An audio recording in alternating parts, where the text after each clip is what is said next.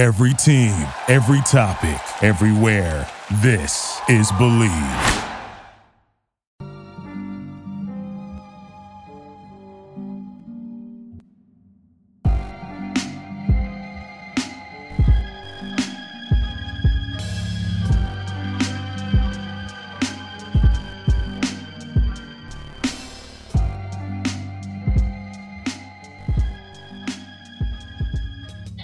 Hello, and welcome everybody to another episode of Strickland. I'm your host, Winnie Pooh, and this is episode 336. I'm joined, as always, by my co-host, Prez, that is @_Presidente on Twitter. Prez, how are you doing on this, I don't know, this is a gloomy Friday morning for me. Good morning to nobody except Julius Randle's son, who I'm sure is behind these Skechers Goodyear colorful, childlike sneakers. I'm doing all right. Yeah. Hopefully he is wearing Nikes when the season starts. I'm not sure I want to see Julius Randle playing in Skechers for an 82-game season. But that is neither here nor there. Before we get started, I do have to make a few announcements. The first being that the Strickland has an Instagram. Check that out. That is @thestrick.land on Instagram, posting all kinds of new content on there. The Strickland also has a YouTube channel where you may be watching this podcast. If you are and you have not done so already, please hit like and then subscribe to the channel. That would be a huge help to us. Also, leave us a comment. That would also be a big help to us. Strickland also has merchandise, which is available on our website, which is www.thestrick.land. There's a link there that'll take you to the store, and you can buy t-shirts, sweatshirts, hats, coffee mugs, water bottles, you name it, we've got it. Check that out. Again, that is on our store. That is on our website. Link to the store is there. Finally, the Strickland has a Patreon, which you can subscribe to. There are a number of different tiers. There's a $6 tier that gets you access to Strickland's podcast that I host every Friday with Prez. You also get access to the Strickland Mailbag, hosted by Andrew Steele, a.k.a. Doug, a.k.a. the Doug Bag. Although it is no longer going to be the Doug Bag, it is now called Takes from Obvious Bozos. Shout out to our Discord channel. And that will be not just with Doug, but with also our social media extraordinaire, Zach Ladder. You also get access to the Strickland Discord, where the conversation never stops. There are further tiers. There's a $9 tier that gets you access to Strickland Roll, my solo pod where I rant and rave about the Knicks even more. You also get access to wonderful premium articles by Matthew Miranda, one of the best in the business. And now you get access to Strictly NFL, our NFL podcast, hosted by Constantine and Jeffrey Rasmussen. That comes out once a week. They're doing a great job. Check that out. There are further tiers. There's a $15 tier, $30 tier, $50 tier, and a $100 tier. Those come with a variety of additional benefits like listening on our pod recordings, merchandise discounts, and even potentially co-hosting a podcast alongside yours truly one day, whether you choose to subscribe or not. None of this would be possible without you, and none of this would be possible without BetOnline. Football is back, and BetOnline is your number one information source for all your sports wagering info with all the up-to-the-minute stats, news, scores, and matchup breakdowns. Get the latest game odds, spreads, and totals from the NFL and college football at your fingertips with BetOnline's real-time updates on statistics, news, and odds. From Week 1 all the way to the college football playoff and Super Bowl, BetOnline gives you access to the best football promotions and contests available anywhere online. Head to the website today or you use a mobile device to get in on the action. Remember to use our promo code BELIEVE, BLEAV, to receive your 50% welcome bonus on your first deposit. BetOnline, where the game starts. All right, so now that I'm done fucking advertising for 2 minutes, the Knicks had media day. That was a thing that happened. They have now started training camp. I mean, just not that there's a lot to go off of, but like, is there anything that you have seen or heard from what we have gotten in the last couple of days that you are intrigued by, that you're interested by, that has piqued your interest, anything like that? Yeah. Quentin Grimes had an interesting quote, and I struggle with how much to invest in sound bites and stuff like this, right? It's not unlike Summer League in a lots of ways, and I have a little Schwinny Poo in the back of my head who's always like, it's Summer League, it doesn't fucking matter. It's training camp, it doesn't fucking matter. It's media day, it doesn't fucking matter. Nothing fucking matters until the playoffs. Yeah, nothing. It's all about championships. Yeah, but I have a stronger voice inside of my head that is off-season video workout Perez that's like, it all fucking matters This is the Yeah, good shit. yeah, So yeah. Quentin Grimes, I get the messages that are like, look at Tari Eason's knee bend here. This is amazing. yeah, look at Tari Eason's knee bend versus Shabazz Napier or whatever. I think Shabazz is actually playing in Europe now. Is he? Shout out, Shout out yeah. to him. I for some reason his highlights for whatever team he's on just came across my YouTube subscription feed earlier today. I had a Shabazz Napier agenda in the 2020 offseason when we signed I Alfred Payton remember. back instead. Yeah. I remember. You were not alone. I stood with you. I still think Shabazz would have been a better and more fun player to have than fucking Alfred Payton. But Shabazz was just about 5 or 6 years too late.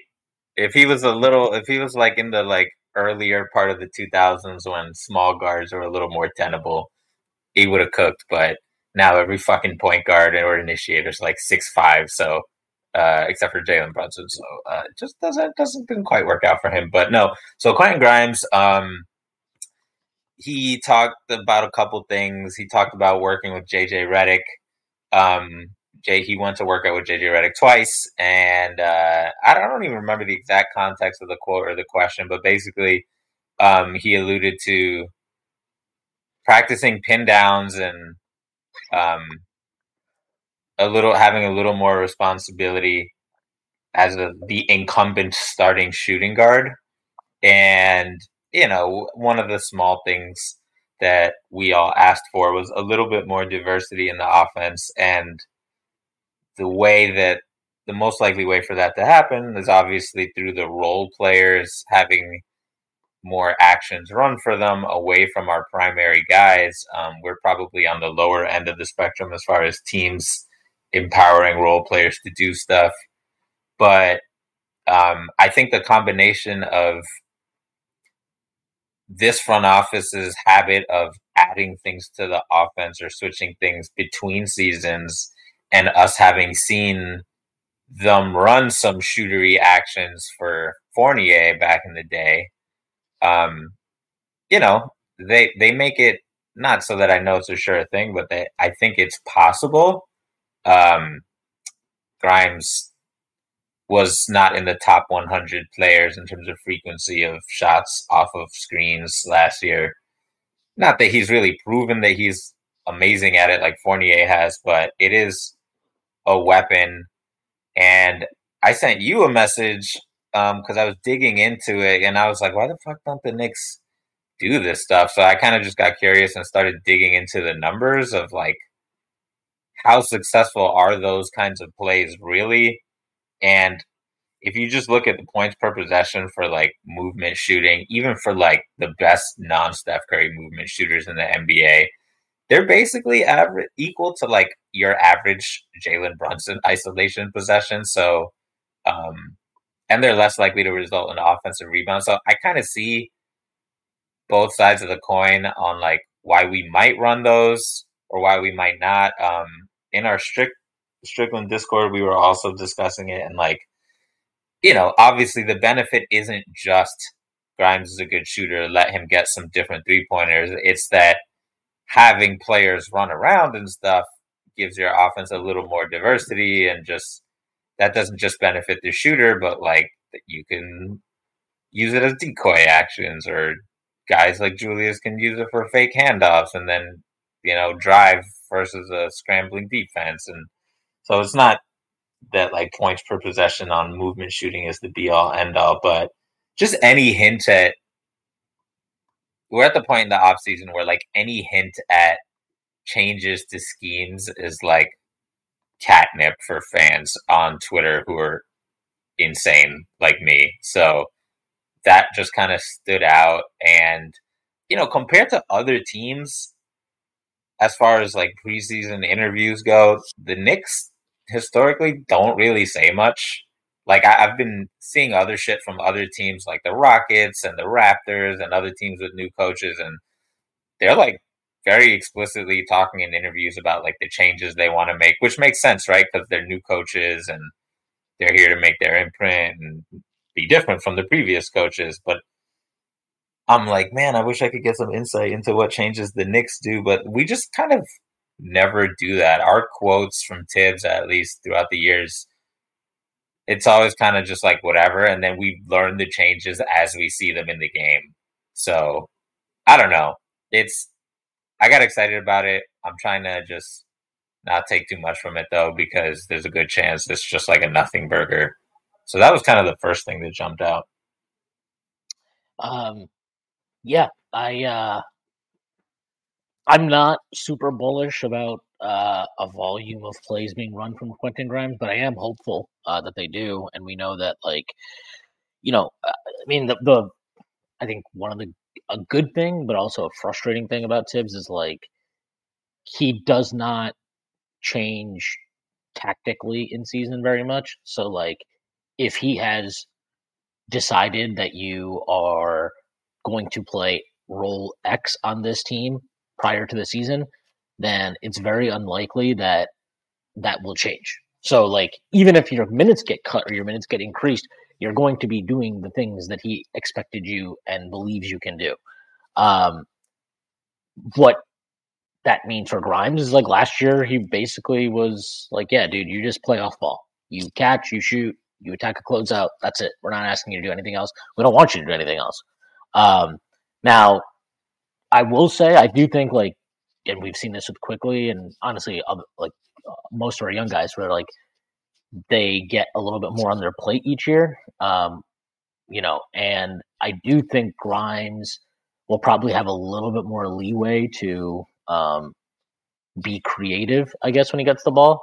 And I mean, I think he even said that, right? He said like the coaches are they've been like telling him to be more aggressive offensively, which I think is a good thing. Like he needs to be more aggressive, and I think like when he has good offensive games, it just adds so much to the offense, and I feel like we always win when he plays well because he gives you a dimension that I don't think we really have otherwise in terms of just volume, catch and shoot, even against tight contests and stuff like that.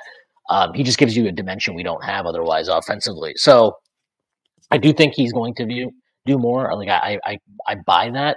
I just don't know how much there is for him because ultimately at the end of the day, like you have Brunson, you have Randall, you have RJ Barrett in the starting lineup. That's about that's like 28 usage apiece. So you're talking about like what 84 usage or something like that between the three of those guys. There's just not a lot to go around there. And obviously Mitch being like the lowest usage player ever kind of helps, but it still doesn't leave you very much for Grimes to experiment. It would need to come from somebody in that group really like downshifting. And I'm not sure that is going to happen or that is likely. But we'll see. I mean, I'm very excited to see how Quentin Grimes looks this year. I know that he's no Devin Vassell, but he is good. Like he did play on a playoff team, but you just can't really compare him to somebody who put up 18 points per game on the worst team in basketball. Just those guys are just they're not a dime a dozen. But yeah, I mean, look, we'll see what he does. I'm just they play on Monday. They play the Celtics on Monday. I don't know. I don't personally feel like there's much to take away from preseason, and I kind of expect Tibbs to like, I'm not going to say experiment, but I feel like this is probably the team. Like he knows this team very well, right? Like 8 of the 9 guys that are going to be in the rotation were in the rotation last year, and the 2 guys that are like situational, Deuce and Sims. He obviously is very familiar with them over the last 2 years, and like this team is very settled. So I feel like he probably doesn't need to like he won't. I don't think he'll feel as much of a need to. Oh, I got to get this starting lineup rolling because this is new and all these. No, it's the same starting 5, right? He basically confirmed that the other day. So hopefully, like he feels comfortable then, just kind of letting Grimes do a little bit more and see what he can do in preseason.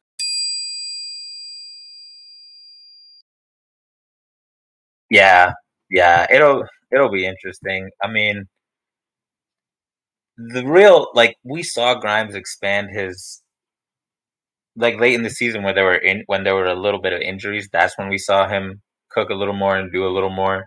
So like, I don't think anybody doubts that it's there. It's just like you said, there's really not that much usage. Parts of the offense will change, but like Julius and RJ and Randall, and Brunson getting a lot of touches, that's not going to change. So, I don't know. Even, if it's like, honestly, like Grimes's non-stationary shooting is so minimal that like, if he just gets like 1-3 off a screen per game, that's probably going to result in a massive increase in like overall diversity of usage for him. That's just kind of where we're at, just because he's so low on that on just the volume of like not of non-regular standing still in the corner threes that he takes is just really low. So it'll be interesting.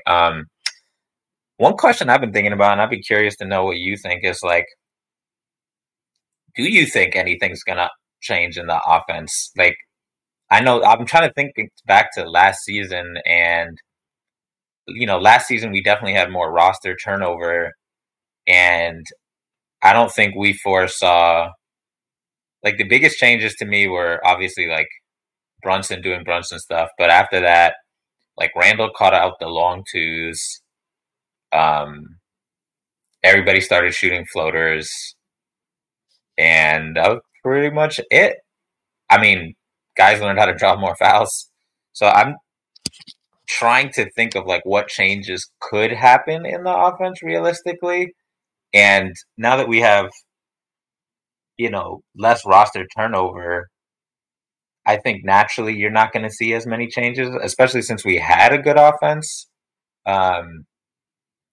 So I don't know. I've just been trying to think like what changes might we see in the offense or the defense, right? Like the defense, we know it's going to involve playing a true center all the time, but the defense actually didn't work that well, right? Like our defense was good in the playoffs and bad in the regular season. So if you're Tibbs, there's kind of reason to be like, well, the thing worked when we needed it to work, right? It just took us a while to learn how to execute that, and we just need to be more consistent. So I could see Tibbs pretty much keeping the defense the same, but I could also see him tweaking it because between seasons is when he tweaks stuff. So, like, does anything jump out to you on either end as, like, if you had to think something would change, it might? I'm not sure. Like, defensively, I wonder if they'll be more willing to switch more often. Like, I don't know. The starting lineup is weird because you can't switch a ton because of Brunson. Like, he just can't. So you have to cover for him. And RJ and Randall, like, I actually think switching would benefit both of them a lot. But I think because he doesn't feel comfortable exposing Brunson to something like that, that will stay the same. But I do wonder if, like, over the course of 48 minutes, we see them be more comfortable with switching because, like, you're taking out Obi, who, I think Obi is nowhere near as bad a defender as, like, people claim he is, but he's not a good defender. And he's not somebody that Tibbs was comfortable switching. Whereas DiVincenzo, who is effectively replacing him, like, he is somebody who does switch and can switch, and like that is one of the strengths of adding a player like that. Josh Hart. And Josh Hart. So like we have these two guys, and Josh Hart obviously was here last year, but he came at the trade deadline. Like we're having these guys now for a full season. So I do think like over the course of 48 minutes a night, we will see more switching than we have seen from them previously. And that's probably the one thing I'm like most interested in is how much they do. Like offensively, I don't know. Like I don't think Tibbs is just like he's not the most creative offensive mind ever. But like he knows what he wants and he's consistent with it. So like I won't bag on him too much for that. I just think expecting much more than like the status quo of what we do is probably not accurate. And I just think like he will view what we did last year and be like, well, we were the third best offense in basketball, so let's just keep doing the things that we're good at, and hopefully we get better at them. I mean, he's talked about this. He said this in a few of his quotes from this week, where he was like, our goal is basically to be above average or like top 10 in 3-point volume and 3-point accuracy, which obviously they did the former, but not the latter. And so I think he'll probably just be like, we can shoot it better, so let's just get better at shooting. Now, will that happen? I have no idea. I think guys like Brunson, Quickly, Grimes, even DiVincenzo, even though he's new, those guys feel to me like pretty stable 3-point shooters to a certain degree. Like, I think that you kind of know what the baseline is for those guys over the course of a full season. The ones that are a little bit more tricky, even like Julius, I mean, he shot 34% last year. Like, that's not, I don't think he's going to like crater from that. I know that the previous season he shot really poorly, but he ended up shooting like 31% or something like that from three that year. Like, it was bad, but like, it's not, I mean, I guess 3% is a big drop off, but it's like, I don't know. I just kind of feel like 34%. Okay. I can kind of feel, I feel like that's more or less a number that I'm comfortable betting on him reaching again. The big one for me is RJ Barrett. I mean, is RJ Barrett going, like, the guy shot 40% from three 2 years ago, and then he's 34% the year after, and then last year was 30 or 31%, whatever it was. He was not a good 3-point shooter last year. And like, that's the big one for me, because he gets a lot of clean looks. Teams dare him basically to take that shot. They're willing to concede that shot. He just needs to hit it at a higher clip. And if he does, like, that to me is the ultimate lowest hanging fruit that there is for us as a team. And like, we've talked about RJ endlessly, but like, between just shoot league average from three and like convert some of those 2 or 3 stupid shots in the paint that he takes a game, that he forces up, convert some of those into kickouts. Like, those are the things that I think will move the needle, not just for him, but for the team in the biggest way. So like, I mean, those are like the very specifically the things that for me I'm looking at. Like, I don't know. I'm like weirdly intrigued by Quickly's usage. I want to see what that looks like this year, because, and by usage I mean literally his usage rate, not like how he's being used in his role. Because if you look at his numbers over the course of his career, it's pretty interesting. Like, so he's his rookie year, 25.6 usage. Second year, 22.2. Last year, 20.9. And some of that is, he played a lot more with Brunson last year than he has played with other point guards previously. But like, I kind of feel like he is somebody who is very keenly aware, and I think Tibbs is also like this, like, keenly aware of what does and doesn't work for him. And last year was easily the best year of his career. I mean, it's only been 3 years, but like, I think it was definitely, he took a real step last year. And I kind of feel like he benefited from being more judicious, not just in his shot selection, but also just like the volume of shots he's taking. And I wonder if that's, is he going to inch his usage back up, or like, are we settling into, he is good, his optimal role is like as a 21, 22 type of usage guy? And I'm very curious about that, because again, like, he had his best year as a pro last year. And look, if we're going to be honest, like, the scoring was great. You would like to see him be a little bit better as a passer from last year. Like, his assist rate dropped from the previous season from 24.5 to 17.4. I think some of that is kind of like tactically how he's used and what Tibbs wants from him. Like playing the 2 guard right, in the but end of the game. Right, but I still would like to see him be more consistent with his driving kick decisions and stuff like that. So, yeah, I mean, I think broadly speaking, those are the things I'm most intrigued by. And like, as we talked about, Quentin Grimes usage. And I guess like the DiVincenzo part, like, I just want to see what positions, roles, groups he plays DiVincenzo with and in. And I am very excited for that bench unit, because I think they're going to be fucking really fun. I think he's going to be like, I think DiVincenzo is going to be such a fun player for this team and this roster. So I'm pretty excited for that.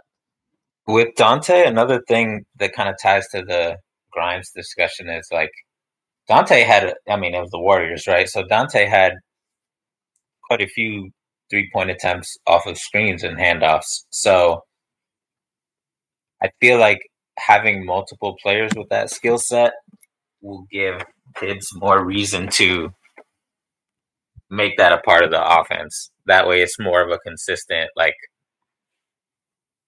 most of the time, not most of the time, but if it's not just like, oh, when Grimes is on the floor, but like, we're going to have these shots for Grimes quickly and Dante, then that's pretty much most of the minutes, right? So it just becomes a staple. And we know Tibbs likes he's not the type of guy who likes to really have things schematically change from one lineup to another.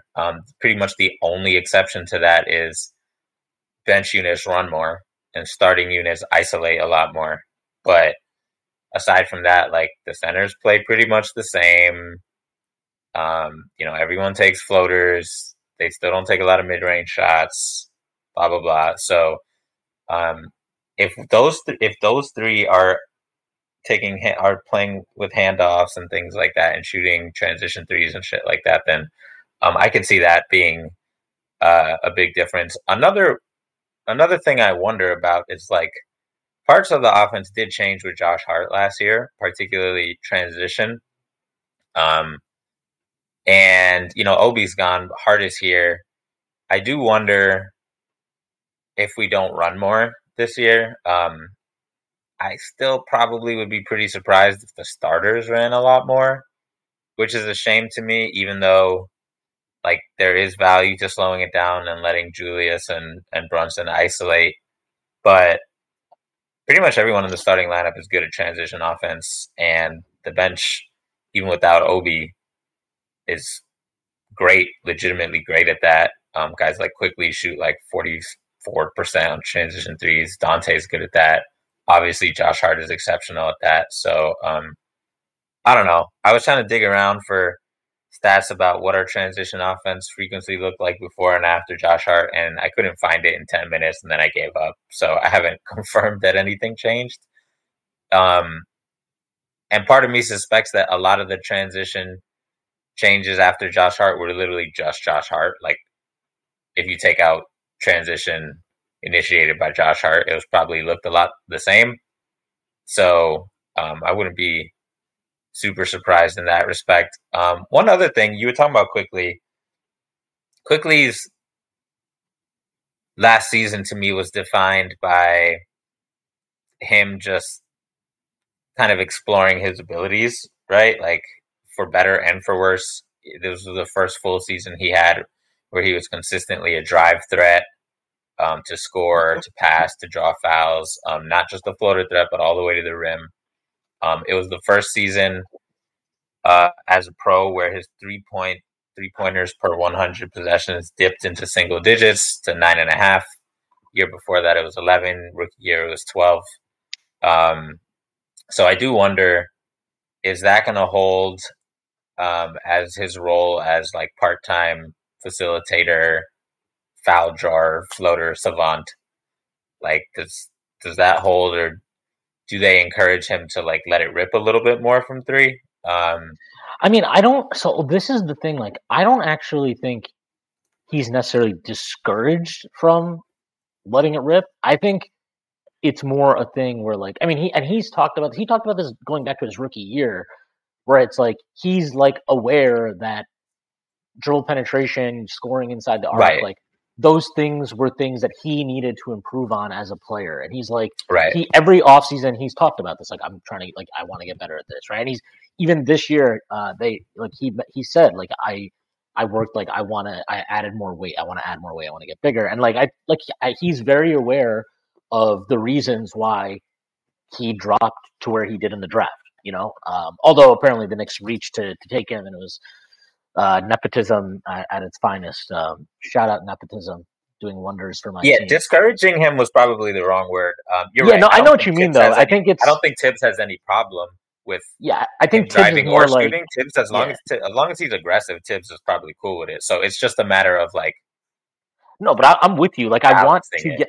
I want to get back to those games where, like, he takes, like, fucking 12 threes. You know what I mean? Like, I want to see those games because it's a weapon. And like, I do think part of what he struggled with in the playoffs is like teams are more dialed in to your tendencies, right? He's on the scouting report now. Like, that's the reality. Like, and they're also more dialed into the team's tendencies, and the Knicks team tendency is to get into the paint, right? So like, right. More so than the regular season, they were going to pack the paint on us, which makes it hard. And quickly, like many of the Knicks, was defaulted to just like fucking kamikaze into the paint and then figure it out, right? So yeah, and I think times they dared him to shoot, and he was like, "I'm still going in, bitches," and it was tougher.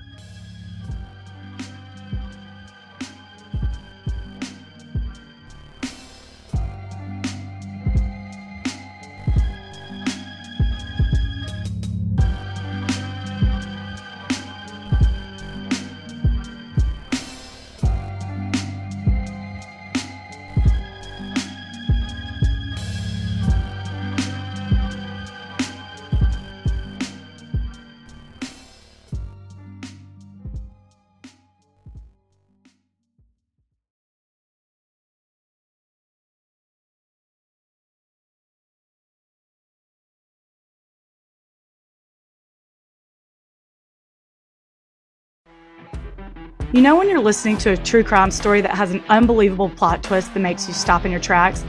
That's what our podcast, People Are the Worst, brings you with each episode. I'm Rachel.